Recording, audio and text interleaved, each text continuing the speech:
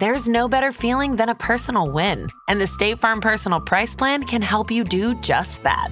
Talk to a State Farm agent today to learn how you can bundle and save with the Personal Price Plan. Like a good neighbor, State Farm is there. Prices are based on rating plans that vary by state. Coverage options are selected by the customer. Availability, amount of discounts and savings, and eligibility vary by state. There's a new class of blockbuster drugs. Drugs like Ozempic. They're changing bodies. And all of a sudden, just the weight starts falling off. Fortunes. It just got too expensive. They're just bank breakers. And industries. There was a lot of excitement. There was a lot of skepticism. The impact of these drugs from business to health is just beginning.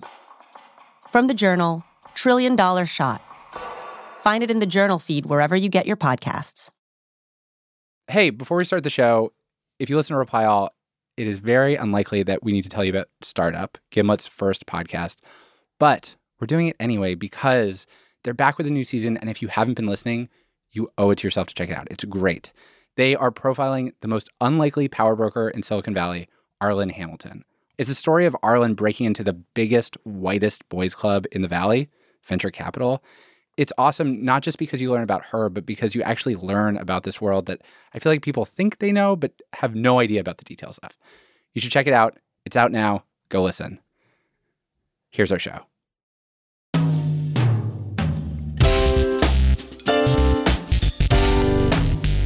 From Gimlet, this is Reply All. I'm Shruti Pinamaneni.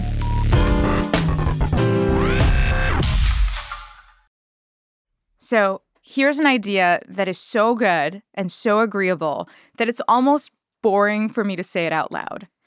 People who are addicted to drugs should be able to go to rehab. And when they do, health insurance should cover it.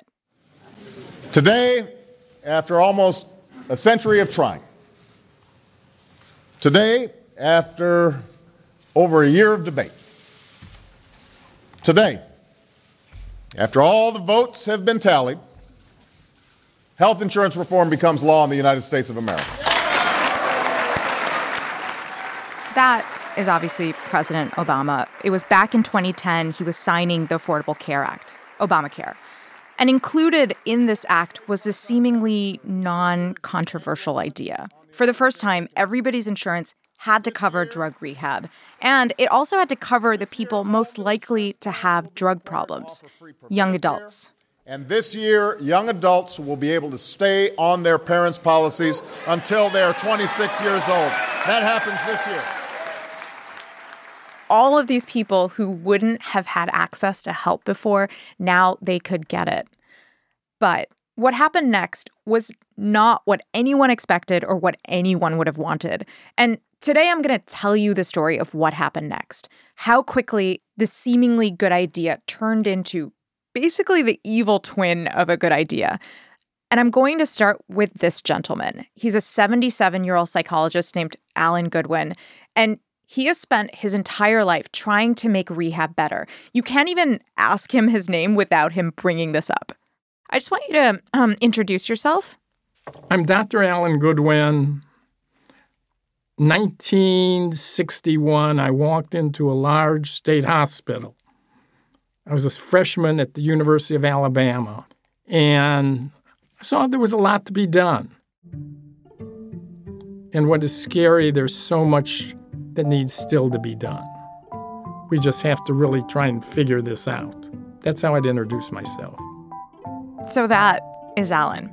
Alan told me that he, like most people in the field, was thrilled with the passage of Obamacare.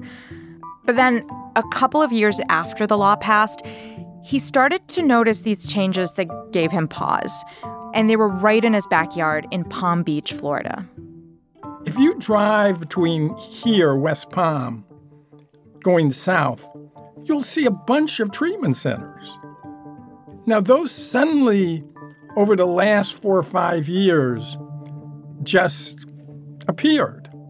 They just popped up. They were like weeds.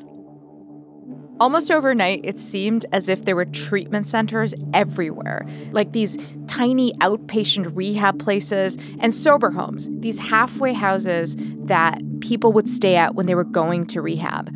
And none of this made sense to Alan because Palm Beach County was not the center of the opioid epidemic. It was mostly filled with resorts and retirement communities. And so Alan's wondering, who's going to all these places? He decides to investigate. I drove over to Atlantic Avenue in Delray, and I saw, a group of 3 or 4 young folks, sort of stereotypical-looking drug kids. I hate to use that, but... Okay. I would make some pretense, ask directions or something, then start talking to them and just getting some information. Alan would ask them where they were getting treatment, where they were from, and he said that again and again he would hear the same story. Pattern was most of these people were treatment failures. They've been multiple treatments. Most of them were from out of state. Huh. So these were young people who were going from rehab to rehab without getting better, and they'd come from far away to get this treatment in Palm Beach. Alan wanted to know exactly what was going on inside of those treatment centers, and so he devised a plan. He figured out that the centers were spending a ton of money on internet advertising because by this point, you couldn't Google anything addiction-related without all these sponsored ads promising solutions to addiction, like Addiction Treatment Helpline, Stop Dying, Start Living. Or this other one, no-cost rehab assistance. Make the call. We are available 24/7. And so Alan decides he would call the numbers that he saw online. He would pretend to be a potential patient, some person doing drugs. Like this one time, he said he was a teenager with autism who just tried pot. I was the 18-year-old who had smoked a little weed during my freshman year at Duke. Wait, did you really? Are you telling me that you, on one call, convinced somebody that you were 18 and high? Well, I did change my voice. I am now going to play you Dr. Alan Goodwin's impression of this 18-year-old kid. I have autism, and I went to the mall, and I ran into the bad boys, and I think I may have done some drugs. And my father's terribly upset with me. And then the father came on, probably in my natural voice. And I again repeated, my son has autism. Can he bring his toys to treatment?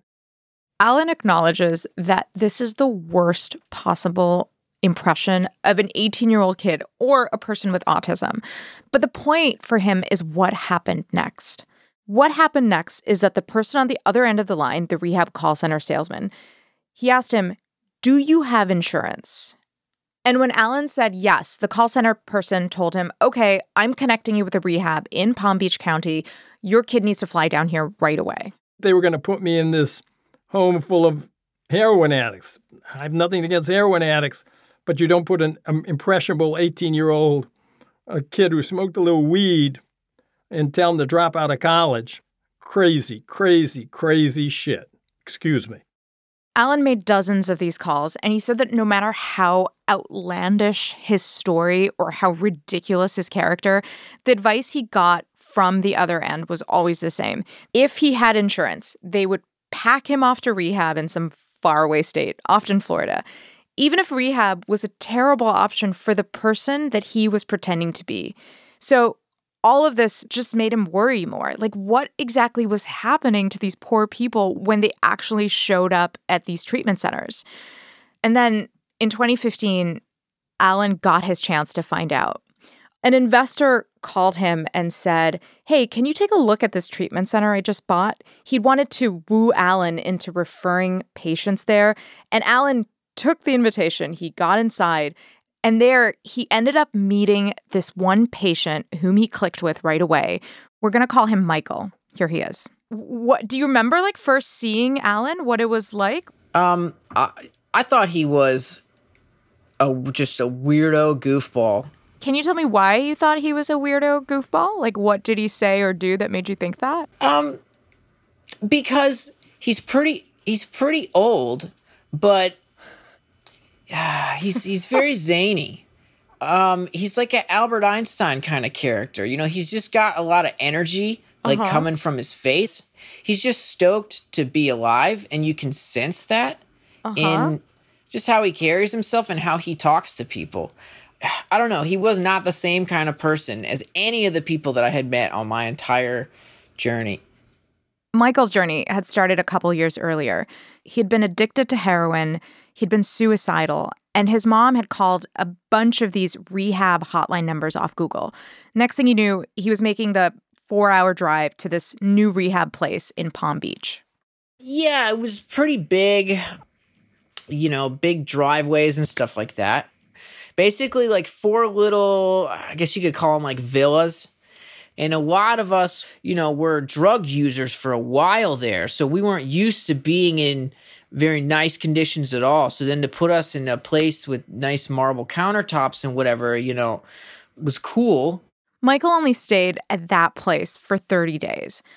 By the time he'd met Alan, he'd been through a whole succession of sober homes and treatment centers. How many treatment centers would you go to in the next few years? Jesus Christ, I would say probably about 18. 18? Yeah. Michael and Alan struck up a relationship, and over many conversations, Michael described his experiences, cycling through these different rehab centers, sober homes, relapsing occasionally, and the more Alan learned, the more alarmed he became. For example, Michael told Alan that he would sign lots of paperwork for labs or therapy that he'd need to get, and on all of this paperwork, he would see a doctor's name, but he never actually saw a doctor. All his therapy sessions were run by counselors, and these counselors basically acted like board substitute teachers. Like, there were days when they would just plunk the kids in front of a movie. So some of the films examples that they would show us would be Diary of a Mad Black Woman, Leaving Las Vegas. That's the one with Nicolas Cage. At the time, I really didn't understand how that fit in. We were all making jokes about it. But it was basically it was like study hall time in school where we're not really there to study. It all sounded worse and worse to Alan. And then there was this time that he went to see where Michael was living. I remember going to visit Michael at this sober home. Mm-hmm. There were these sad-looking, couldn't even call them women. They were girls. Mm-hmm. Just unhappy, who obviously were being prostituted. I could not believe what treatment had become. He noticed that it was in this kind of like not great area. And that's putting it lightly. But he said that like right next to your home was another home where it was just like work. It was a crack house. They were actually actively day and night selling crack out of that house right next to us. And Alan would be like, that's not normal. That shouldn't be happening ever. For a while, I argued with him about it and was like, yeah, okay, Alan, you do your thing and I'll do mine, buddy. In Michael's mind, this sober home, as crappy as it was the one thing saving him. Like, he didn't know how to be a person in the non-rehab world anymore. Leaving meant overdose. Leaving meant death. And there were people in the sober home who were reinforcing this message. Like the guy who ran the place, this gruff-talking former addict named Anthony. This is almost a little embarrassing, but, fuck it. It's for the greater good. When Alan first picked me up, and when I say picked me up, met me in that treatment center, I was... What's that shit when you're in love with your captor? Stockholm syndrome. Yeah, I was totally Stockholm syndrome on Anthony. I remember telling Alan, like, oh, no, like, he's hard, but you don't understand. Like, he really goes out of his way to help us, and everyone else has really fucked us in this industry and all this kind of stuff, and we can't trust anybody, but Anthony's the one that's always there for us, and I know I can go to him. This is me saying this shit. I don't know why I felt that way. For months, Alan and Michael would just go back and forth like this. Alan would tell Michael, you need to leave this place. This whole system is actually doing you harm. And Michael just wouldn't budge. And so one day, after their millionth argument, Alan just got this look on his face. He was just like, hey, I got this idea. And I was like, okay. And he just pulls the phone out and puts it on speakerphone. He's just like, hi, and he starts up his little spiel. Alan had just dialed up one of those rehab hotlines. And the guy on the other end, the call center agent, was asking how he could help. I told him I was a 67-year-old gentleman with Alzheimer's, and I was just crazy as a loon. I would giggle. I would say, what did I tell you? I don't remember what I told you. And I told him that my 22-year-old son had said if I shot heroin, it would help my Alzheimer's. At first, because he didn't tell me what he was going to do, I was like, Alan, stop that. I was like, what are you doing? I didn't know if he was just trying to play a prank on these people. And I told him I was very rich. I was not interested in using my insurance. I had a company, and I would write a check, and they were immediately sending a car up to pick me up with my cashier's check. This whole time, Michael had thought that Alan was just exaggerating, about the state of treatment. But hearing this whole phone call play out this way, it was clear to him that the person on the other side of this line did not care about this old man. For what he said, that he was suicidal and doing heroin and he was an old man with Alzheimer's, totally unstable. And to hear that they were ready to send him on a plane, just kablam. By the time he hung up, he said immediately to me, do you realize, can you see what the problem is with this? And I had already been hashing the whole thing out in my head the whole time. Were you seeing a montage of everything that you'd been through, from that first place with the marble countertops all the way through bare mattresses? Yes. And all the way into the ghetto with the gunshots outside, from the top to the bottom. I had put everything together and I could understand what the problem was here. Michael says that the thing he realized at that moment was that it was not just about this one sober homeowner, Anthony, who may not have had his back. It was something way bigger than that. It was that he had been fed into this system, this much larger system, which was scooping up addicts from all over the country and then extracting every possible insurance dollar out of them.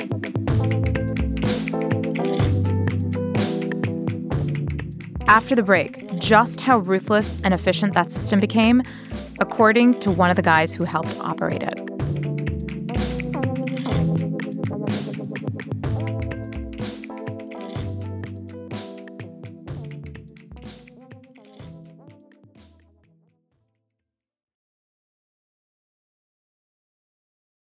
So here was what had started everything in motion.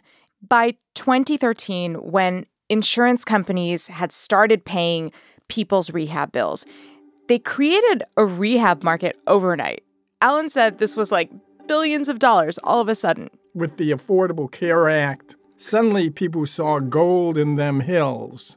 And that gold was really easy to get. Remember, up until this point, insurance companies have never had to reimburse for rehab before, not on this scale.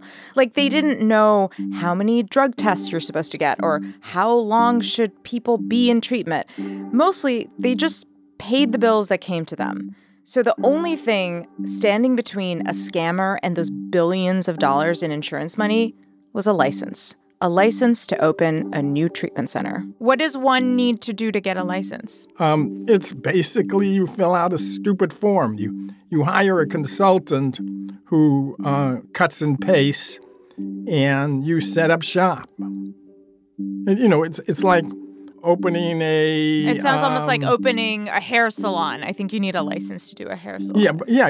In fact, I think the requirements in the hair salon are more stringent. There are some ways in which it is harder to open a rehab clinic than a hair salon. For instance, you cannot get a license to open a rehab if you are a convicted felon. But it turned out that this was very easy to get around. The guy who ran Michael's treatment center, for instance, Anthony's boss, he was an ex-felon convicted of credit card fraud.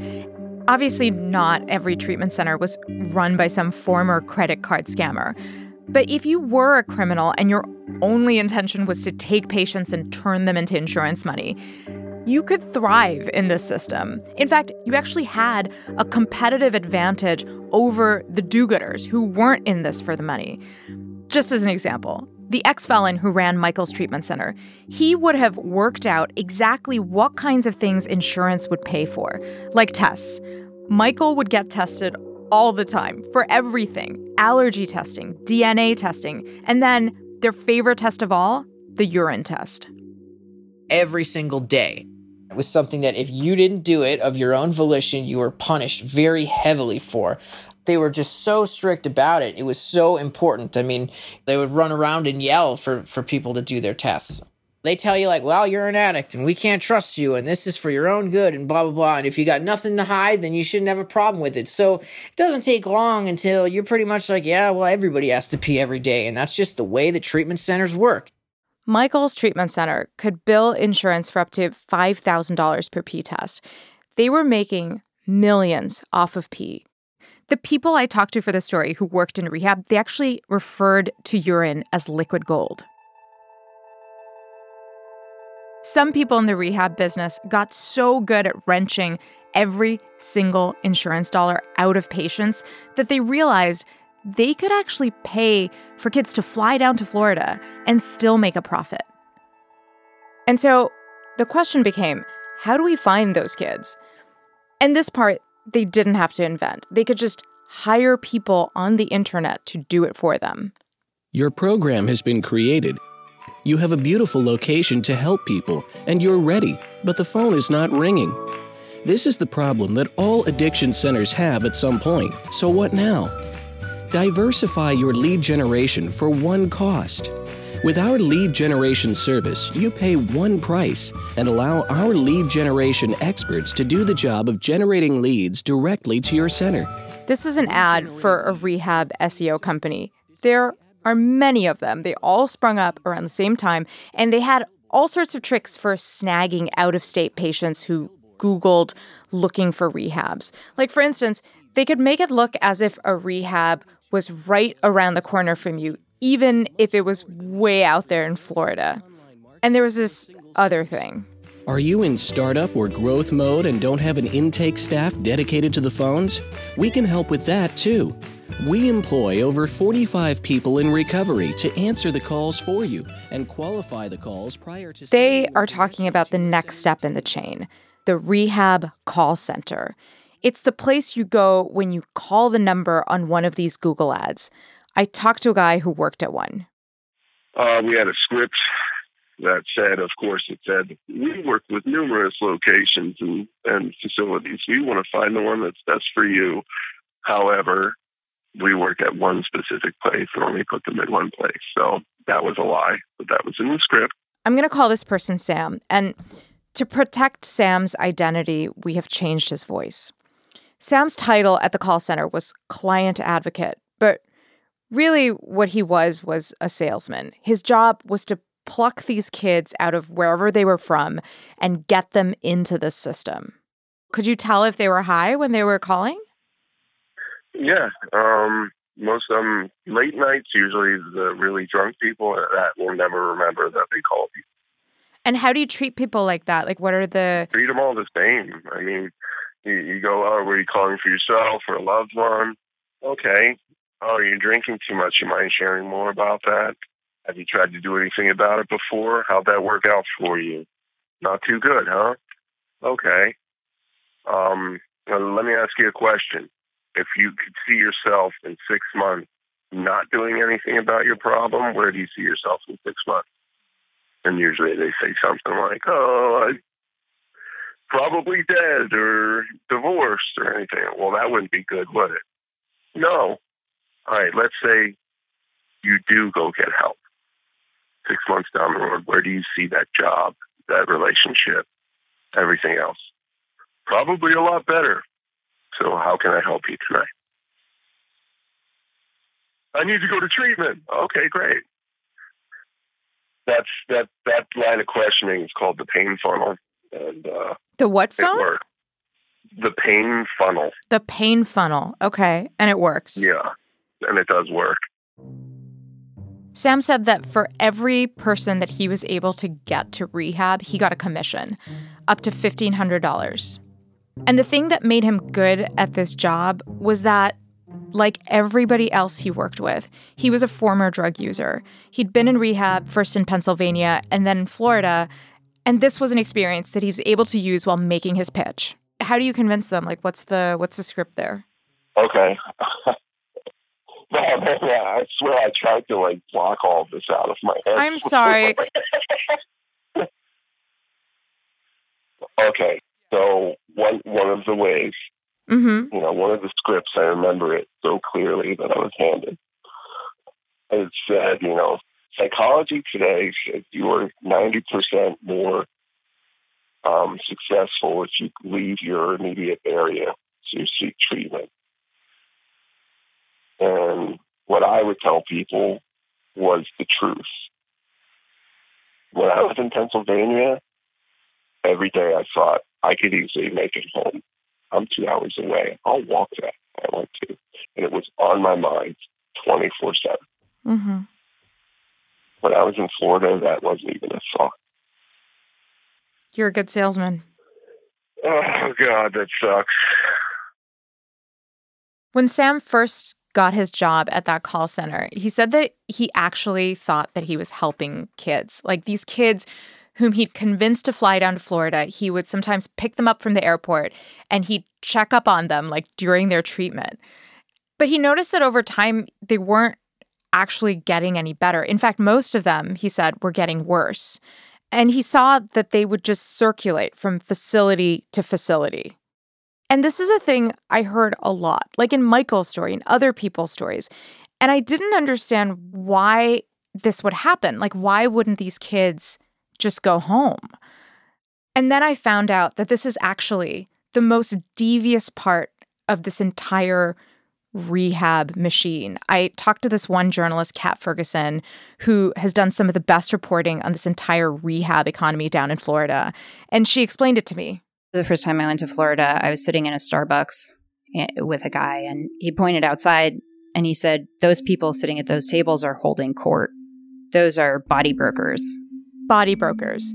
Kat explained that body brokers are basically just guys who deliver kids to treatment centers or sober homes for cash. And there were suitcases all around the Starbucks, and he said, those are kids who have been kicked out of sober homes and they need a place to go.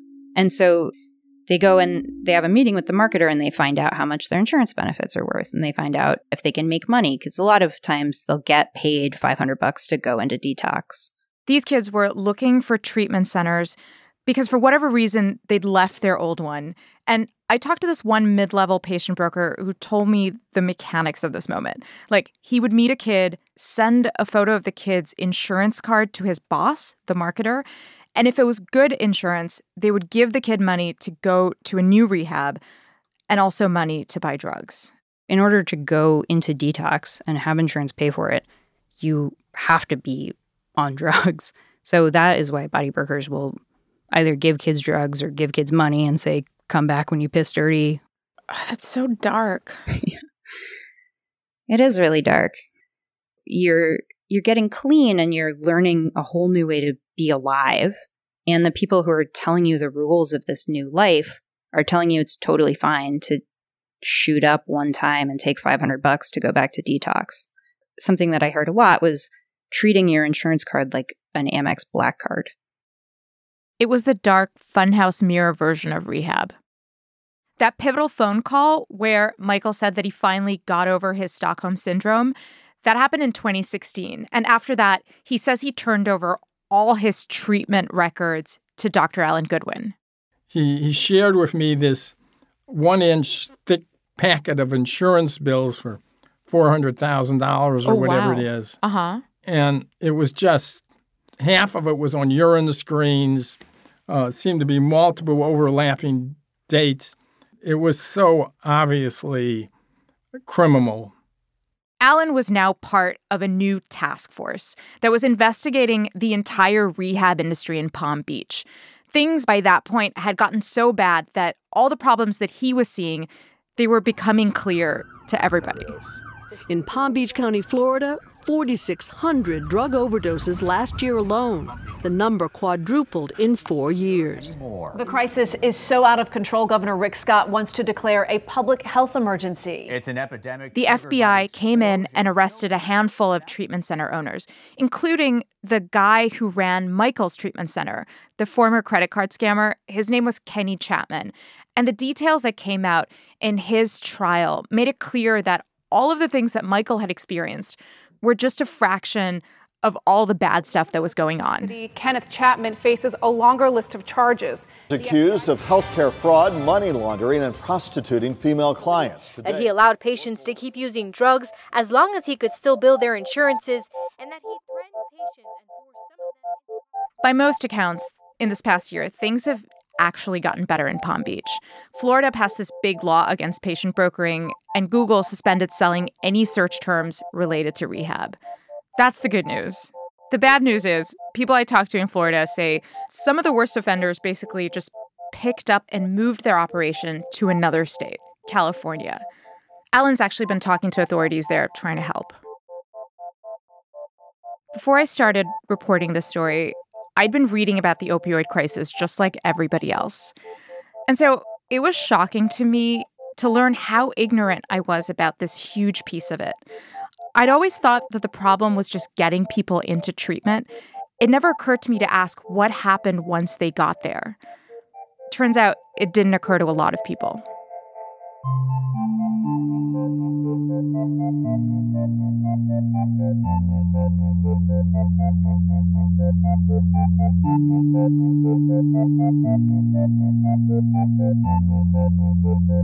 Shruti Pinamaneni. She's a producer for our show.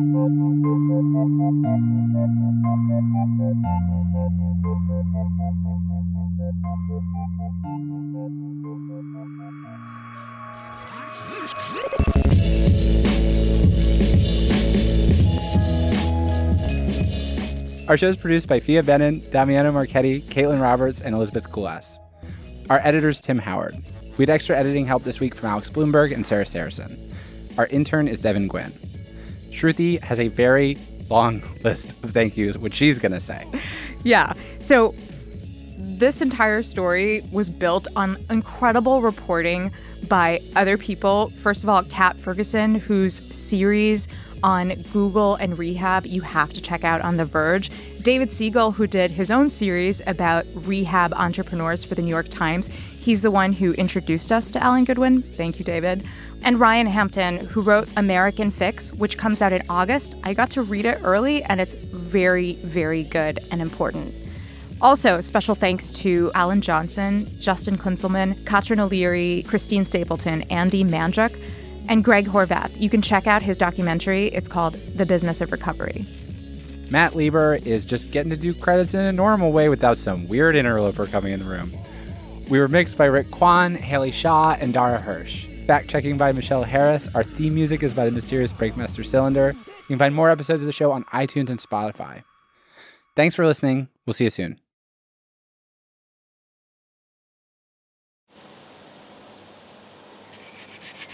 Check this out. Underneath the bass strings, there's like a small blue switch I can't quite reach. It's right there. There must be a false panel on the side or something. Aha. We should push this, right? Hell yes.